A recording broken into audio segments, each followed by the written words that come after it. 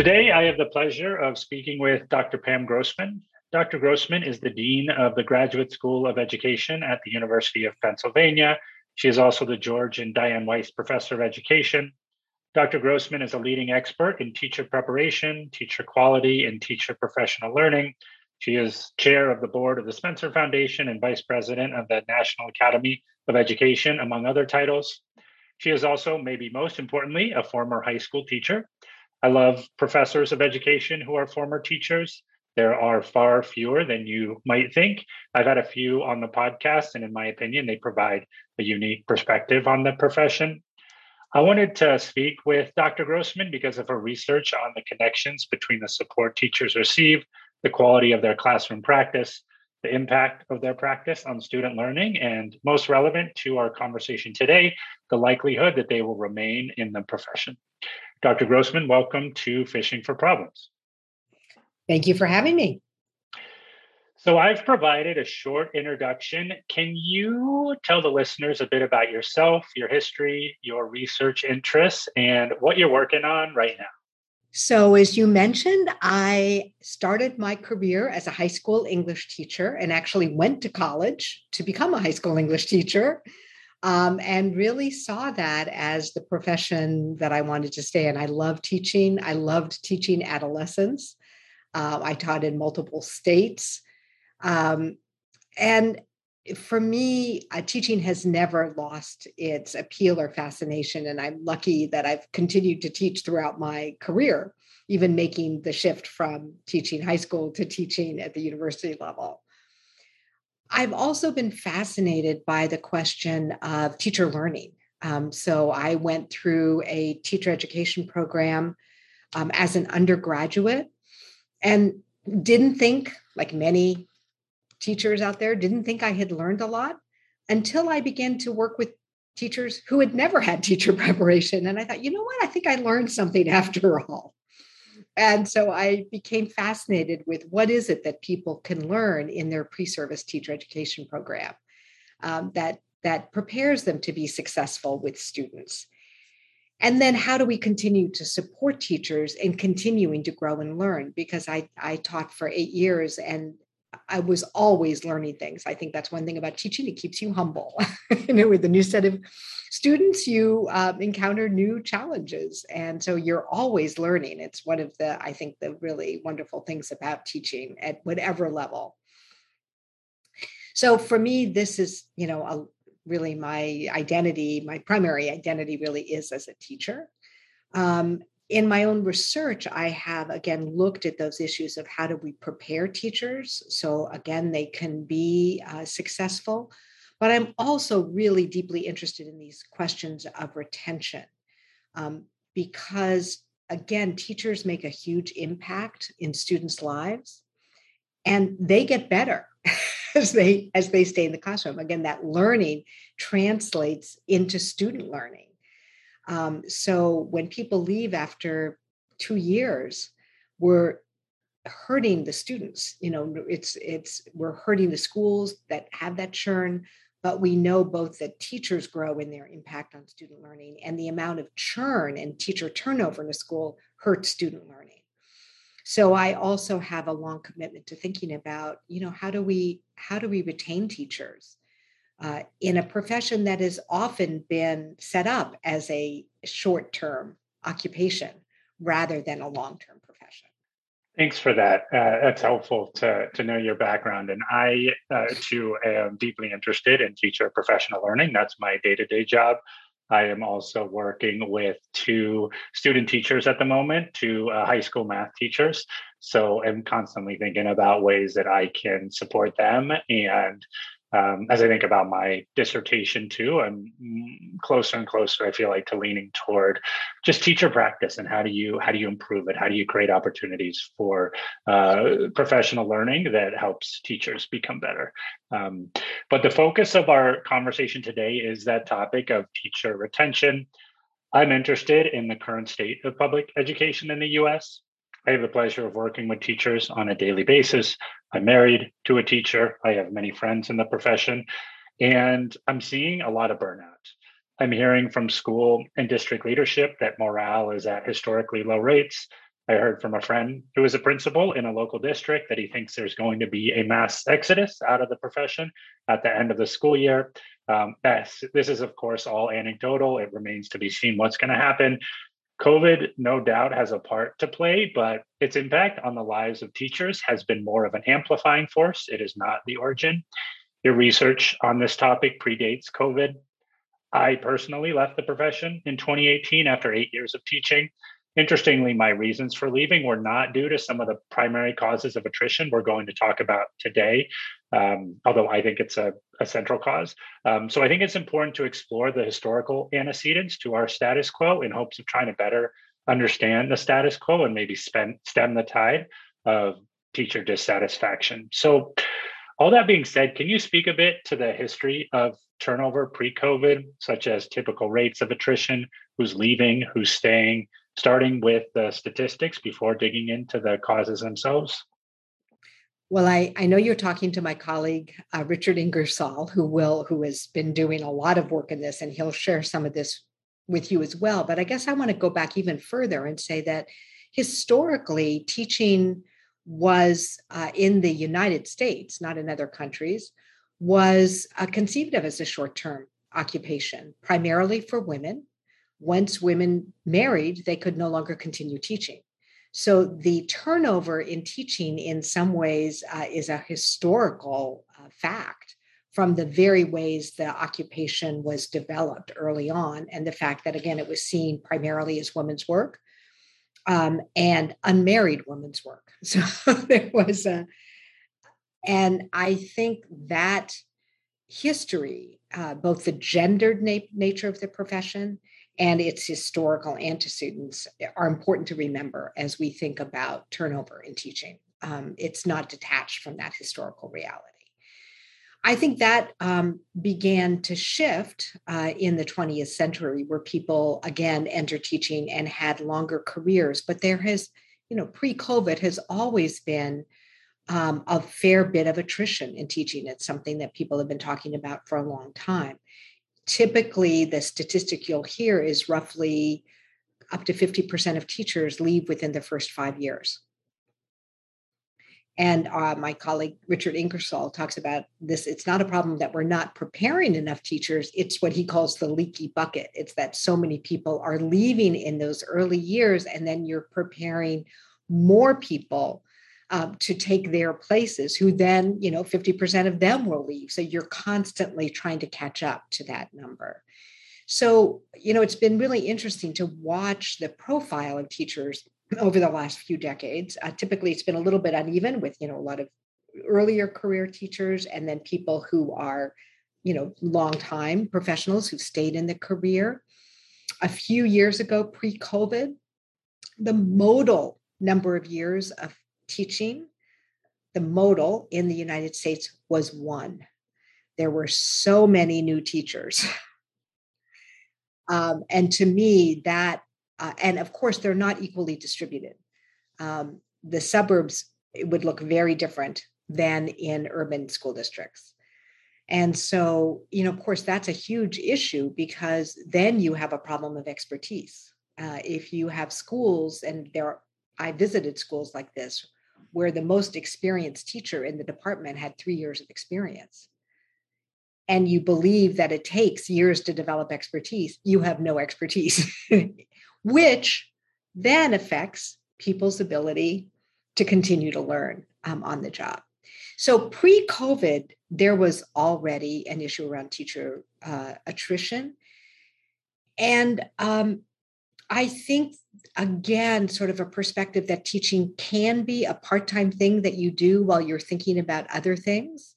Something that, Teach for America has done a lot of good things in terms of bringing people into the classroom who might not have otherwise thought of it.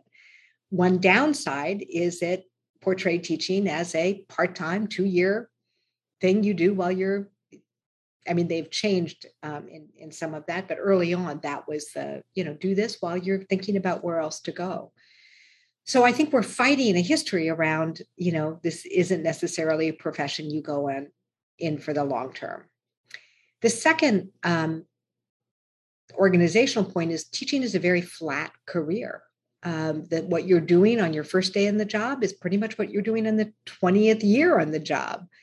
And that, again, when you think about professional socialization, is not designed to keep people in and continuing to grow. And particularly if you want to try new things, but keep grounded in the classroom. So I also taught for 8 years. And I often think I might have stayed in teaching if I could have taught and led professional development part of the time, or engaged in research part of the time. There have been a lot of talk about career ladders for teachers, or career lattices where they can step out of the classroom for a year or two and then go back. But teaching in most places continues to be, you either leave or you pretty much remain doing the same thing unless you leave for administration. So there's certainly pre-COVID forces, organizational forces that have, again, not necessarily made teaching a long time occupation. Yeah, absolutely. I appreciate that. And I appreciate the call out to more opportunities for things like informal leadership positions for educators. That's something that, in my experience, schools are not particularly good at creating within their organizations. You're sort of teacher or your admin, and there is a sharp dividing line between those two groups. I know of friends who have moved from the classroom to administration, and their friends, former teachers, all of a sudden view them as other, almost as, I'm not sure I want to go far as to say enemy, but there is that defining line between those two groups, and creating more opportunities to keep things fresh, to try new things. I think back to my time in the classroom as well, and the possibility of at some point returning, and all the things that I've learned in between, that perspective, that distance from the classroom, helping me, I would think, be a better teacher if I was to return. I also appreciate, and this wasn't necessarily something that I had thought too much about, but just the historical roots, as you alluded to, of teaching being a short-term profession. I'm not sure I would call that a feature, probably a bug is what I might call it, but trying to escape those historical roots and establish, among, other things, that we can do a profession that does feel like something that teachers can spend, 10, 20 years in, not something to sort of act for what I've seen a lot of TFAers, Teach for America teachers, as kind of a resume builder. I know you said they have, I think, tried to move away from that, and so that's a positive development. But I also started my teaching profession, as an intern in a 2-year program. So even for me, it was to see if it was something that I was interested in doing long term, and I immediately fell in love with it. But I spent 8 years, and then I unfortunately had to get out myself. Yeah, no, I think that, as I said, and I don't think in this current moment, people are necessarily entering any profession or occupation thinking they're going to stay in it for 20, 30, 40 years. Yep. I think we're in a very different moment, even like pre-COVID, where there is more movement. There's more career movement. There are people who are, and that's not necessarily a bad thing. And again, I look at both of us. We taught for 8 years and went on. We're still connected to education. Most of my doctoral students have had teaching experience, and they go on to become teacher educators or professional development, having that classroom experience. So it's not necessarily that we need everybody to stay in for their entire career. I think that's unrealistic, and that's not true of most professions. For me, the big issue is, how do we get people to stay in the classroom long enough so that they can get past the most difficult years, which really are those first 2 years. Again, one of the things that I've learned from my friends who do the work on value-added modeling is that first-year teachers often can have a negative effect on student learning, and get them to the point where they're more successful where the students are more successful. And again, they're able to build on that. So one of the things when I was still at Stanford, we created, and I was very worried about this very issue of losing early career teachers who, if they could just stay in, 5 more years, it would make a huge difference for students at their schools. So we created the Hollyhock Fellowship for early career teachers in underserved schools that really targeted teachers in their 3rd through 6th years of teaching. Interesting. And created, again, both some recognition of their promise, some learning opportunities. So it was a 2-year program, and they came to Stanford in the summer. It was a national program, so it brought 100 high school teachers together across the nation, which was, all teaching in some ways similar kinds of schools, but in different states and contexts, to learn together. And then they got 2 full years of coaching. So they really had opportunities both to form a professional network that was broader than their school, to learn and deepen their own practice. It was very practice focused, to develop leadership plans for their schools to become that teacher leader. And that has actually been quite successful in retaining teachers. I said, well, at least we'll keep them in for 2 more years of the program, right? And then, most of them have stayed in the classroom, because part of it is getting over that hump of those early challenging years, but also being given the recognition, the learning opportunities and professional development, and being treated like professionals, frankly.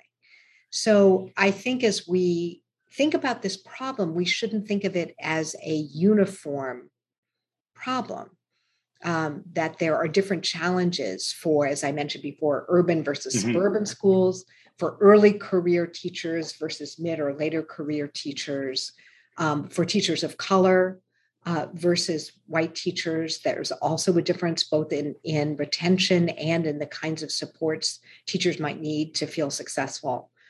And really think about it from those different lenses.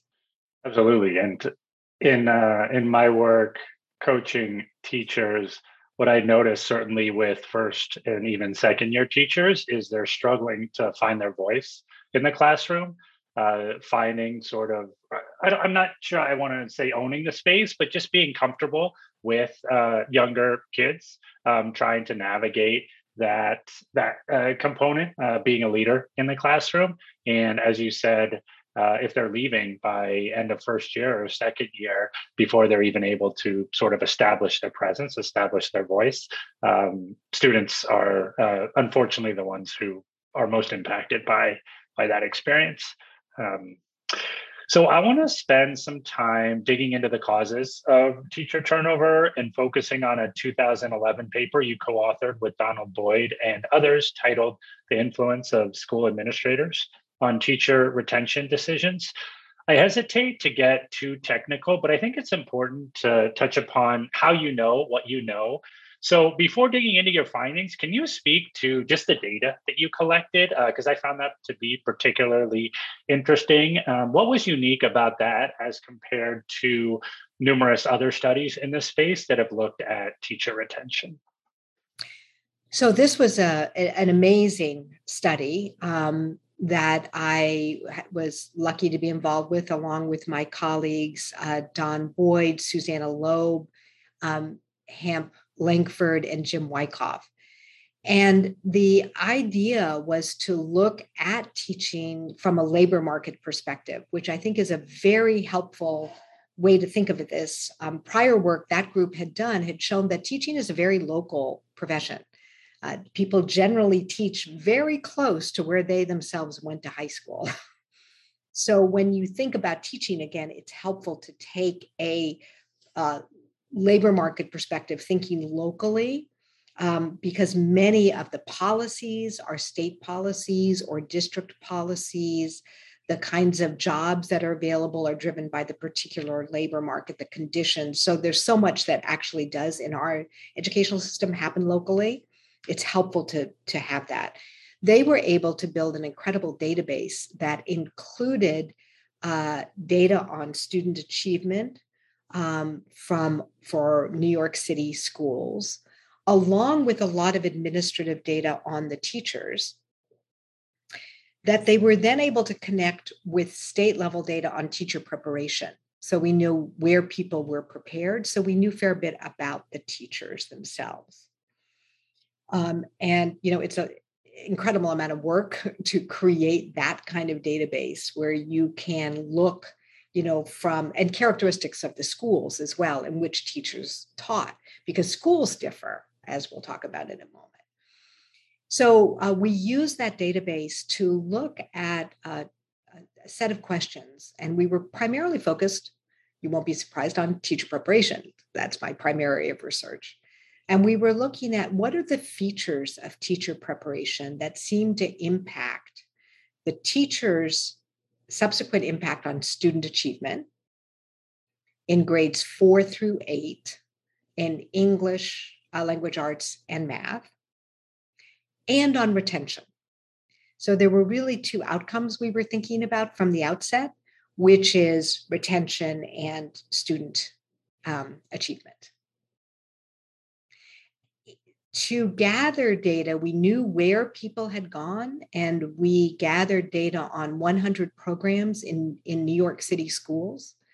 And we gathered the syllabi from the methods classes. We interviewed people. We also had a lot of data on their programs they had gone through. And then we surveyed all first-year teachers coming into New York in one cohort, and there were 6,000 that year. So a lot of teachers. And then we're able to follow them over time. So it was a very, in some ways, a unique database where we had both what we could learn objectively about the programs, then the students' own perceptions of those programs, and then their own students' scores in their first and second year of teaching, as well as their, whether or not they stayed in their school, in the district, or moved. And what did you find as you all analyzed that data? Why were teachers either leaving their classrooms for other schools or leaving their classrooms altogether for a new profession? Well, as you saw it was really interesting because we had a lot of different hypotheses going in about how maybe the nature of their preparation might make a difference in terms of retention. If they'd been prepared in particular ways, maybe it was the schools in which they had taught, or maybe it was the features of the school context, because we also asked about that. So what we found is two things. One, if you had done your student teaching in a higher functioning school, and we used the New York City Department report card on school culture, you were more likely to stay in the classroom in your early careers, and you had higher impact on student learning, whether you went to a similarly high functioning school or a lower functioning school. So that was really interesting. So where you do your student teaching does matter. But the thing that really matters the most are the administrators in your building. And we found that trumped most of the other elements, that if you have a strong principal who really supports teachers and a strong administrative team, you're much more likely both to stay in your school, which makes sense, and also to stay in the classroom. So there's a paragraph from that 2011 paper that cites various statistics you gathered from former teachers. After surveying that group, you found that former teachers on average indicated that they currently receive much more recognition and support from their administrators or managers than they had as teachers. Let's start here. I'm no longer in the K-12 profession. I was actually fortunate that I did not experience this a whole lot at the few schools I taught at. And I was thinking back, I had 5 administrators in the 8 years that I taught, but I recognize that I was lucky. But can you speak just to those initial findings around feeling recognized, both as a teacher and the importance of that, and also as former teachers who say that they left the profession and all of a sudden found themselves in a situation when they were more consistently being recognized for the work that they were doing. Yeah. Again, I think that now this, it's important to note that this research predated the work on teacher evaluation, which included a lot of classroom observation. So in this cohort, there weren't necessarily the required classroom observations by administrators that exist now in many districts. And we studied this cohort in the first year of when first year teachers had mentors.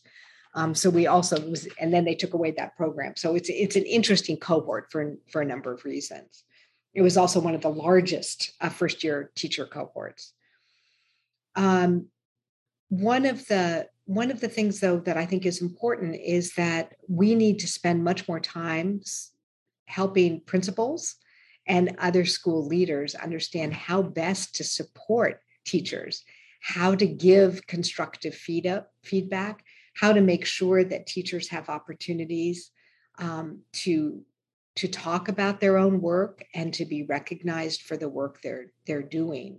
I think that every individual has the need to be recognized. I think that's in whatever occupation it is, and principals have their hands full as well. I mean, when you look at the job of a principal, they have relatively little time to be the instructional leader that we've asked them to be. But it's important that somebody in the school building, that it's their job, again, to support teachers, to understand what's happening in their classroom, to be there both as a support, but also somebody who, again, can recognize and give that recognition. It's one of the reasons we created the Hollyhock program. Again, going back to that is again, to be able to, we asked the principals had to nominate the teachers and write a letter of recognition. So they actually had to get to know these teachers who were applying and get to know something about their work, and then that they'd been selected for this program. And I recognize that, being a principal these days is a more than full-time job. Most principals, in fact, are former teachers, so they themselves have had that experience.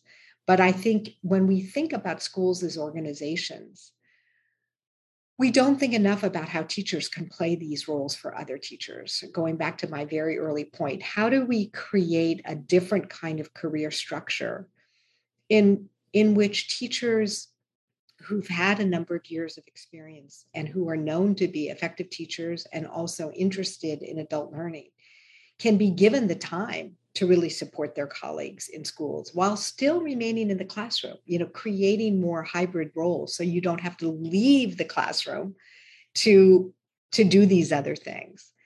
I think one of the things that always strikes me in these international comparisons is American teachers spend more time in front of kids than any of the high-performing countries in Asia or in Finland.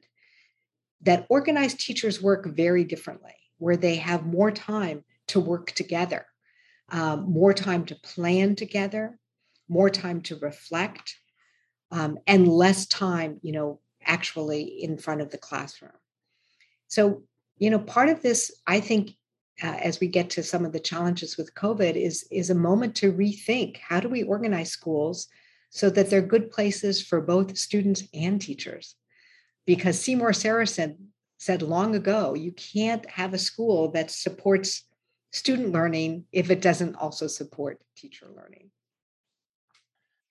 Well, I love Seymour Saracen, and I just love that you called him out because I feel like he's not so well known among teachers and even among teacher educators out there. But I can't remember who it was. Oh, I think it was Will Richardson who turned me on to Seymour Saracen, and I fell in love with his work immediately. Yeah. I want to put a pin in that idea of helping admin support teachers a little bit more. I would love to get to that in a little bit. But there are a few things I do want to call out.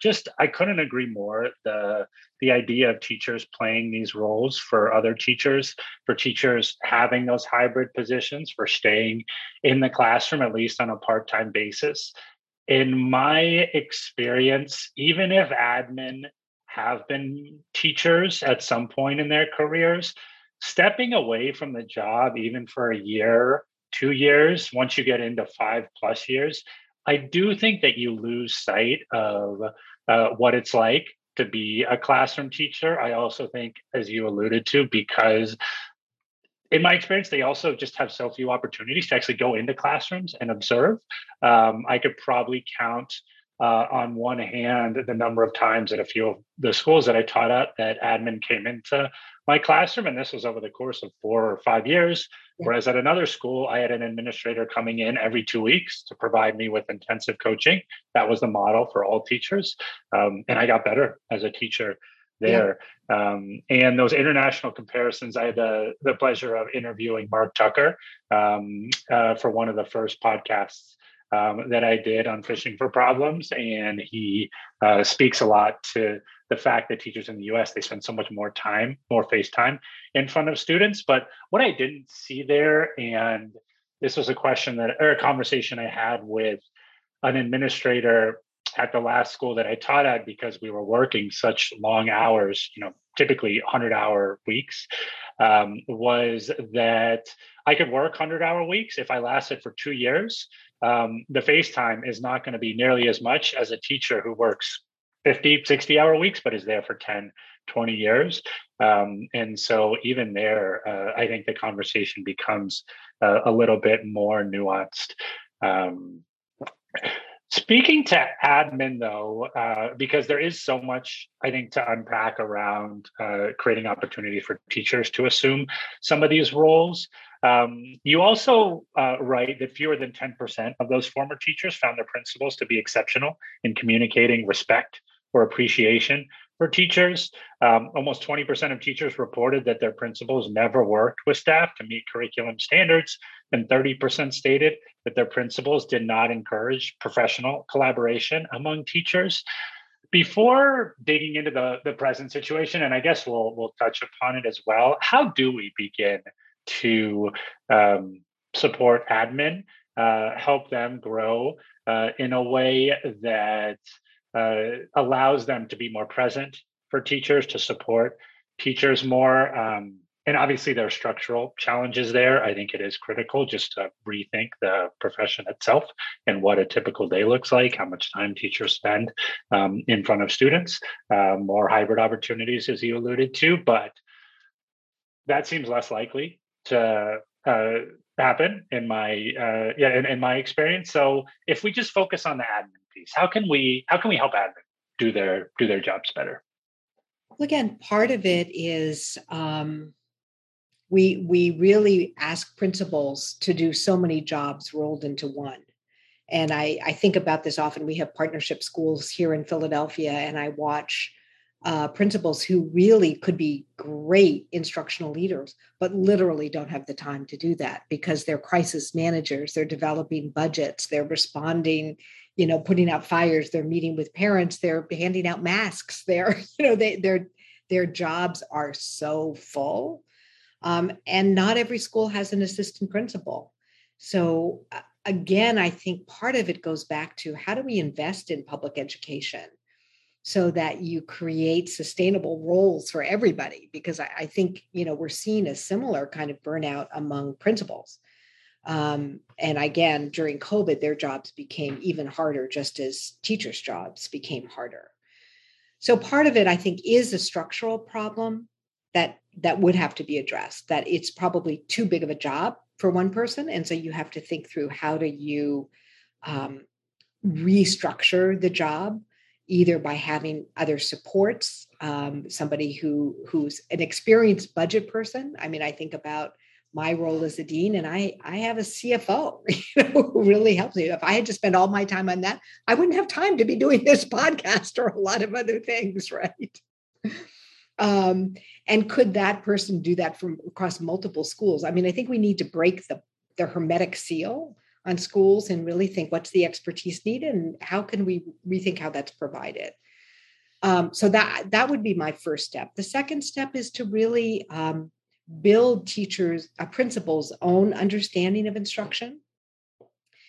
So I've done a lot of professional development with principals around practices for teaching English language arts and helping them understand it and then understand how to coach it. Right now, we're doing a lot of work on project-based learning, professional development for teachers, but we also have a leadership track where we invite the leaders to come and again to learn the practices, but also to learn how do you give helpful feedback to teachers.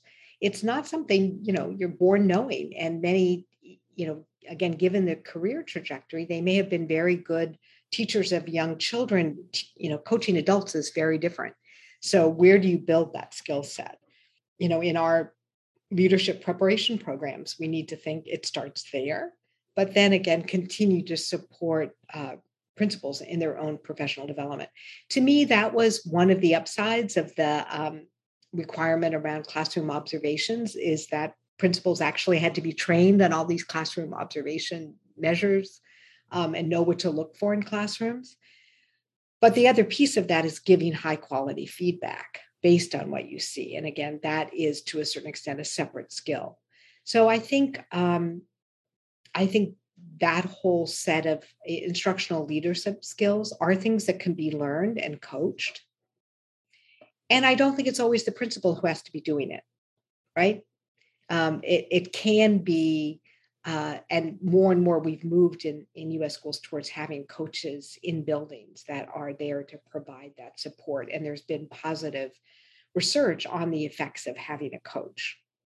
But you don't get better without feedback. I think we all know that, right? You keep doing the same thing over and over again. You don't necessarily get better unless somebody comes in and says, oh, you might think about it this way. I mean, I think coaching is one of the few ways that avenues for teachers to get better at what they do. And when it comes to coaching, and if I ever come across teachers who are resistant to coaching, I always like referencing basketball. I'm a big basketball fan of the Warriors, and one of the best players on the Warriors, one of the best players of all time, Steph Curry, has 3, 4, 5 coaches that work with him one-on-one to become better each day, each week, each month, each year. And this is somebody who is, again, the apex of his profession and is getting constant coaching.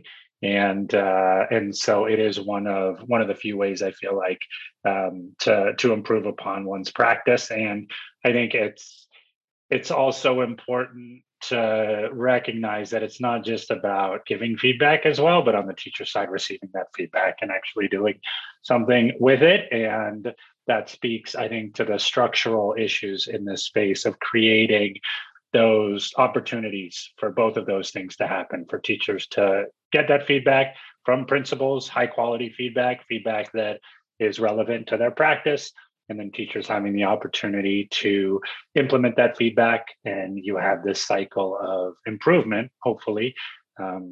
I taught at a school, as I mentioned earlier, where I was getting coaching somebody in my classroom every 2 weeks to observe me. I didn't know when that person was coming in too. I was also meeting with that person on a biweekly basis. And when I think back to my teaching career, that was one of the few ways that I felt like I was able to improve, because I had constant eyes on me. And I also, just knowing that somebody was going to be coming into my classroom on the regular was also a way to hold me accountable for my practice. Exactly. Well, and I think, again, we've built that into, for example, the Hollyhock program I mentioned earlier, the PBL program, of just these cycles of people coming together, sharing examples of practice, getting feedback, both from a coach and from their peers, going back into the classroom, trying something new, bringing that back. If you haven't read Atul Gawande's piece on coaching that was in the New Yorker a few years ago, I highly recommend it. And he does make this point about kind of the value of a good coach and what we can learn from that across so many professions. Yeah, I mean, in my paid job as somebody who delivers professional development, that certainly is a coaching position. Although, I'll do a PD with a school and then come back 3 months later and do another PD. So it's sporadic, and I'm not embedded in the school. I'm coaching a couple teachers, but I feel like I have so much room to grow in that, and it certainly isn't easy just thinking about the kinds of quality feedback, how to deliver that feedback, how to respond to teachers who are responding to the feedback that I provide them. It's a highly complex process, and it requires, I think, a lot of training on both ends. Yeah.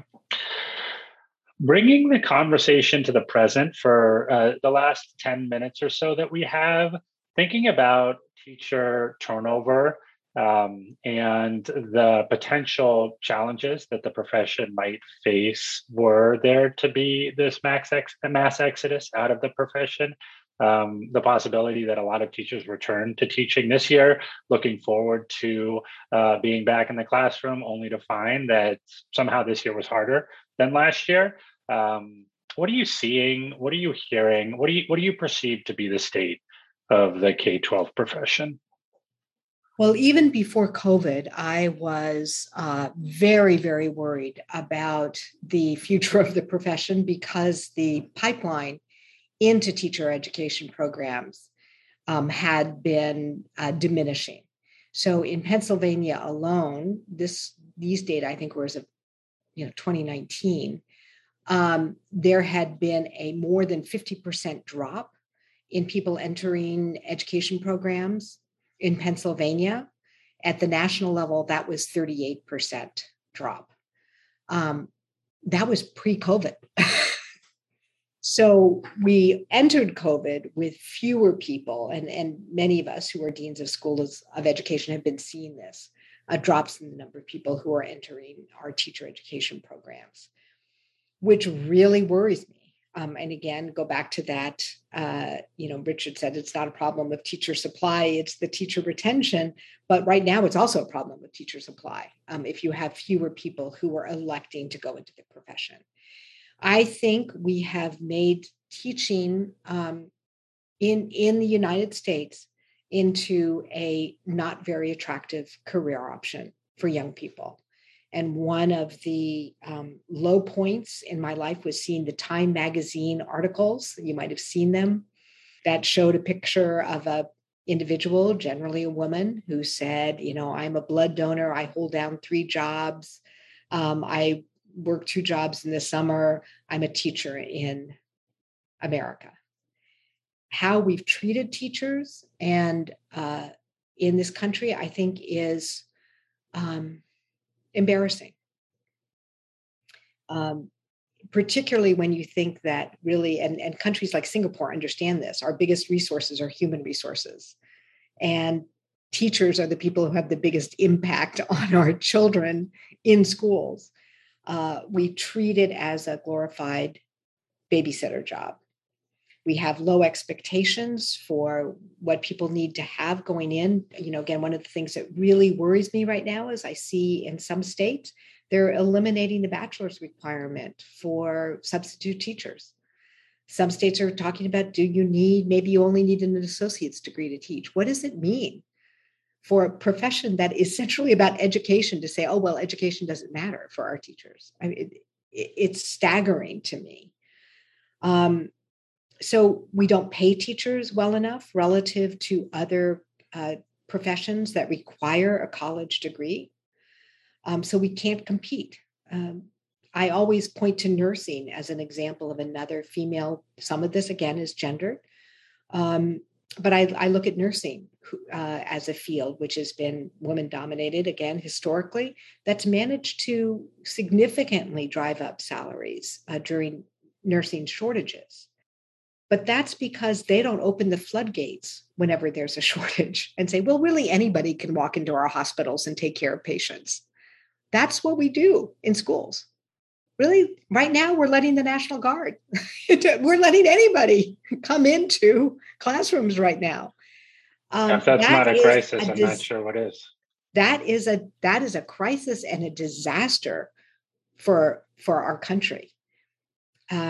So I think we need a sea change in how we value the work of teaching, how we, as in other high-performing countries, reward people who choose to go into teaching, Again, in many of these high-performing countries, and I spent some time in Singapore, it's harder to get into the School of Education than it is to the School of Engineering, because teachers are actually paid more than engineers when they come out.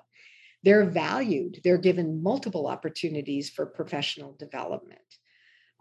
They don't have a problem with retention because it's a very good career with lots, again, of opportunities to continue to learn and grow. I am happy to see that governors across red and blue states right now are talking about this problem of teacher pay. Not because it's the thing that most motivates teachers. We know it's actually the work itself and the intrinsic rewards of working with students. But I've watched my former, students leave because they couldn't afford a family on a teacher's salary. And that shouldn't be. You should be able to choose teaching and know that you can have a strong quality of life and be sustained in that. And so, that to me is one of the fundamental things that has to change. Yeah, the teacher pay problem is something that I think is complicated. I'm not sure that it is. I'm not sure how to frame this. I left. One of the reasons why I left was because of pay. I was also working, again, 80, 100-hour weeks, and I had just had my first daughter, and I wanted to spend time with this new person in my life rather than working from 5 a.m. to 12 p.m. or 12 a.m. And just doing it over and over again. So while it might not be a motivator to get into the profession, it certainly can be a motivator to stay in the profession.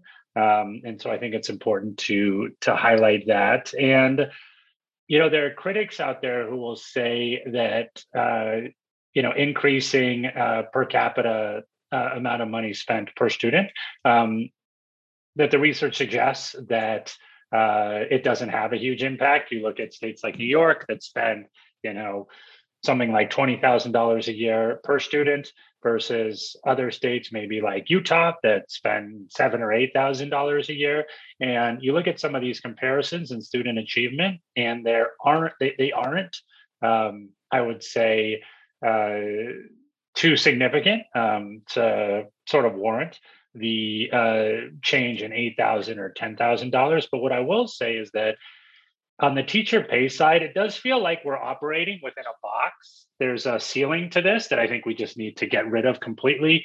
And so when critics say something like, we pay teachers more, spend more on students, it's not going to have a big impact, I don't think we've actually explored as a country what it would be like to, pay teachers $150,000 a year, whatever it might be, to really raise that ceiling to a point where we're attracting people, as you said, to the profession. They want to go into schools of ed rather than, schools of engineering, primarily because they just don't see a viable future for themselves in the space. No, I mean, undergraduates are looking at that, and they're looking at again, we know it's not the primary motivator, but there have been studies, including one by my colleague, Susanna Loeb, that they used a proposition in San Francisco to raise beginning teacher salaries to see whether or not it would give them a more competitive pool and a bigger pool of prospective teacher candidates. And it did.